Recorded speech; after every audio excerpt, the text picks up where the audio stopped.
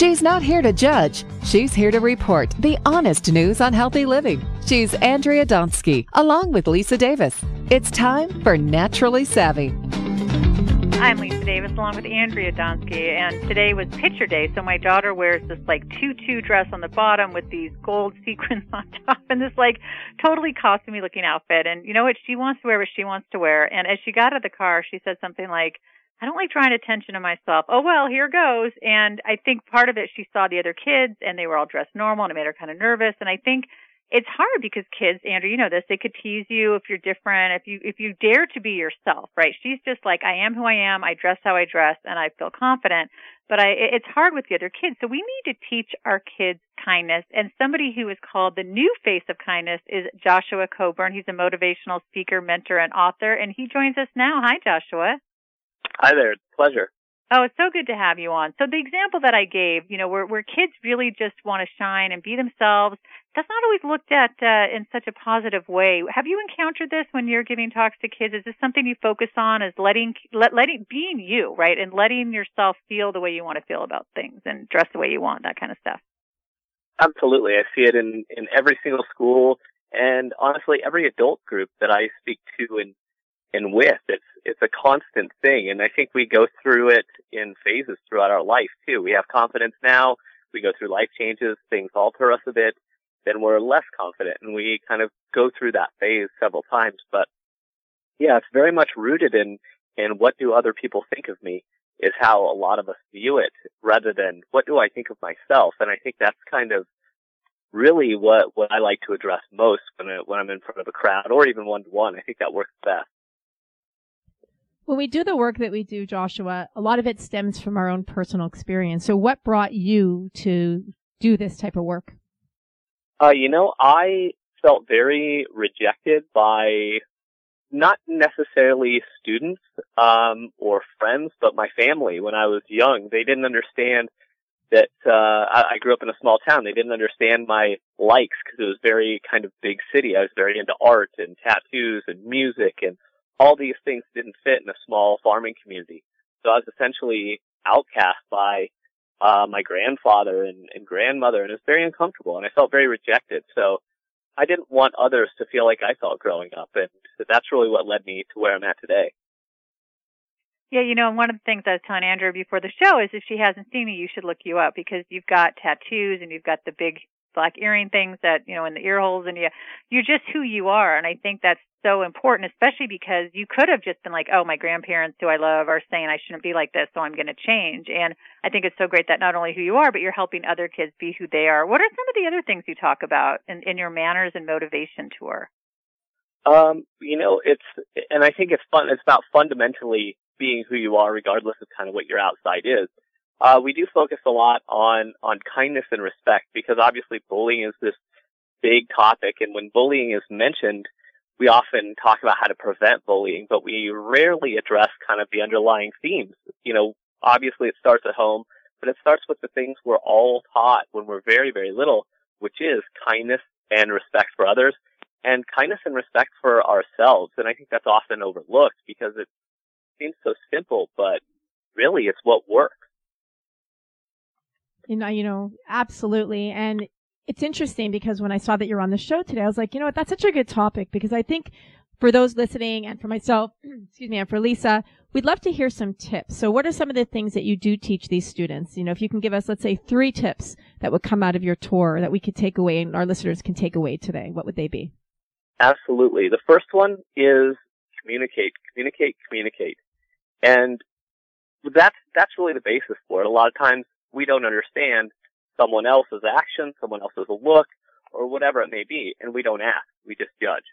But if we ask the question, we might be like, oh, you know what? The reason for that, sparkly top and mismatched shoes today was important for something in their life. And then you can kind of relate a little more.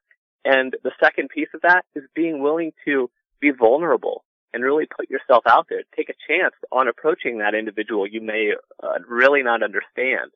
So breaking those barriers is really pretty huge. Lastly, understand that not everyone is going to understand. There's always failure involved with trying to approach somebody. Not everybody's going to be thrilled with it. But we have to fail to grow. Really, a successful life is built on the learnings from failure. And I think that's also very important to address, because without it, we're not growing. If we're not uncomfortable, we're not moving forward. That is absolutely true. Yeah, that makes such a difference. And I think that when you can teach these to kids, and I'm wondering, I know you work with high school students. Do you work with younger kids as well? Because I think the younger they can learn this and it can be reiterated to them again and again, I think that can go a long way. But it's never too late, right? I mean, I'm sure you've seen teens that have maybe a bad attitude for different things they've been through, but you're able to kind of meet them where they are and help them grow. Absolutely. When I'm on the Manners Motivation Tour, I usually speak to students down to about the 5th grade, because the content is pretty heavy. We do cover depression, anxiety, being alone, really the self-esteem is huge. Also bullying, but we also cross into suicide and really heavy topics, self-harm and stuff. Anything below that can get, a little confusing. Oh, definitely. But I do work with younger students on a more workshop basis, and that is really truly built around kindness and respect. Just understanding that, again, the communication part of it. If you don't understand, ask. And if you have something nice to say, be brave and say it. A lot of us think, oh, I really like that gentleman's coat, or I like his watch, or, when you're a kid, it's like, oh, he's into the Cardinals or the Cubs or whomever, but you never say anything. So they still remain at arm's length. But if you go up and you're like, hey, you know what? I like your Cubs shirt. I saw they won the other night. I'm proud of that. How about you? Then you just created a bond with somebody that was a total stranger 5 minutes ago. And when that can be established very young, it builds confidence, but it also builds friendships much longer term. I love that you said that. I'm one to always compliment someone. When I travel, like I was just a couple of weeks ago, I saw a couple of women wearing beautiful outfits, and I would look at them, I'm like, you look beautiful, or I love what you're wearing, or I'm at the airport, and I would compliment them. And it's funny because I find, and especially I compliment women, and I like to go out of my way to do that, and I find that they're like taken aback. They're like, whoa, Yeah. Did she just give me a compliment? Like it's, I think you're right, Joshua. Like, I think it's one of those things that a lot of people probably don't do, or are like, whatever, I'm sure she knows she looks good. That you don't actually go out and say it to people. Well, and a lot of times it's a misunderstood thought, because the people that work the hardest at it often are, the ones who are suffering the most from lacking self-esteem and other things in their life.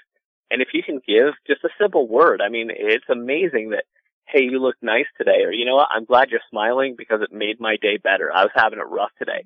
Simple things like that can not only change their day, but their life. You don't know what they're going through in that moment.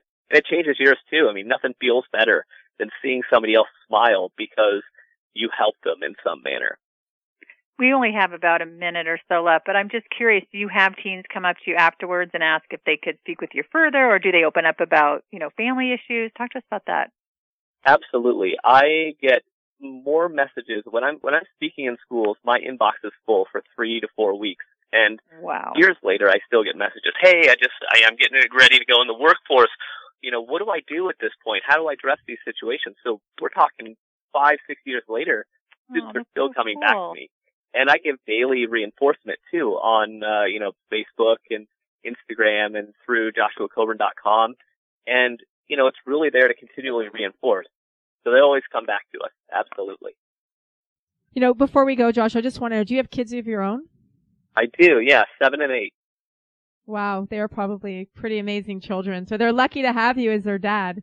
I love I love the work you're doing. I love the work and I think we would love to have you back on, because I think your message is incredible, and I think a lot of us, our audience, ourselves, Lisa and I can all benefit from speaking to you more often. So thank you so much for joining us today. And you can visit Joshua, like he said, at his website at joshuacoburn.com. I'm Andrea Donsky along with Lisa Davis. This is Naturally Savvy Radio on Radio MD. Like us on Facebook and follow us on Twitter at Your Radio MD and at Naturally Savvy. Thanks for listening, everyone, and please be kind to each other. Stay well.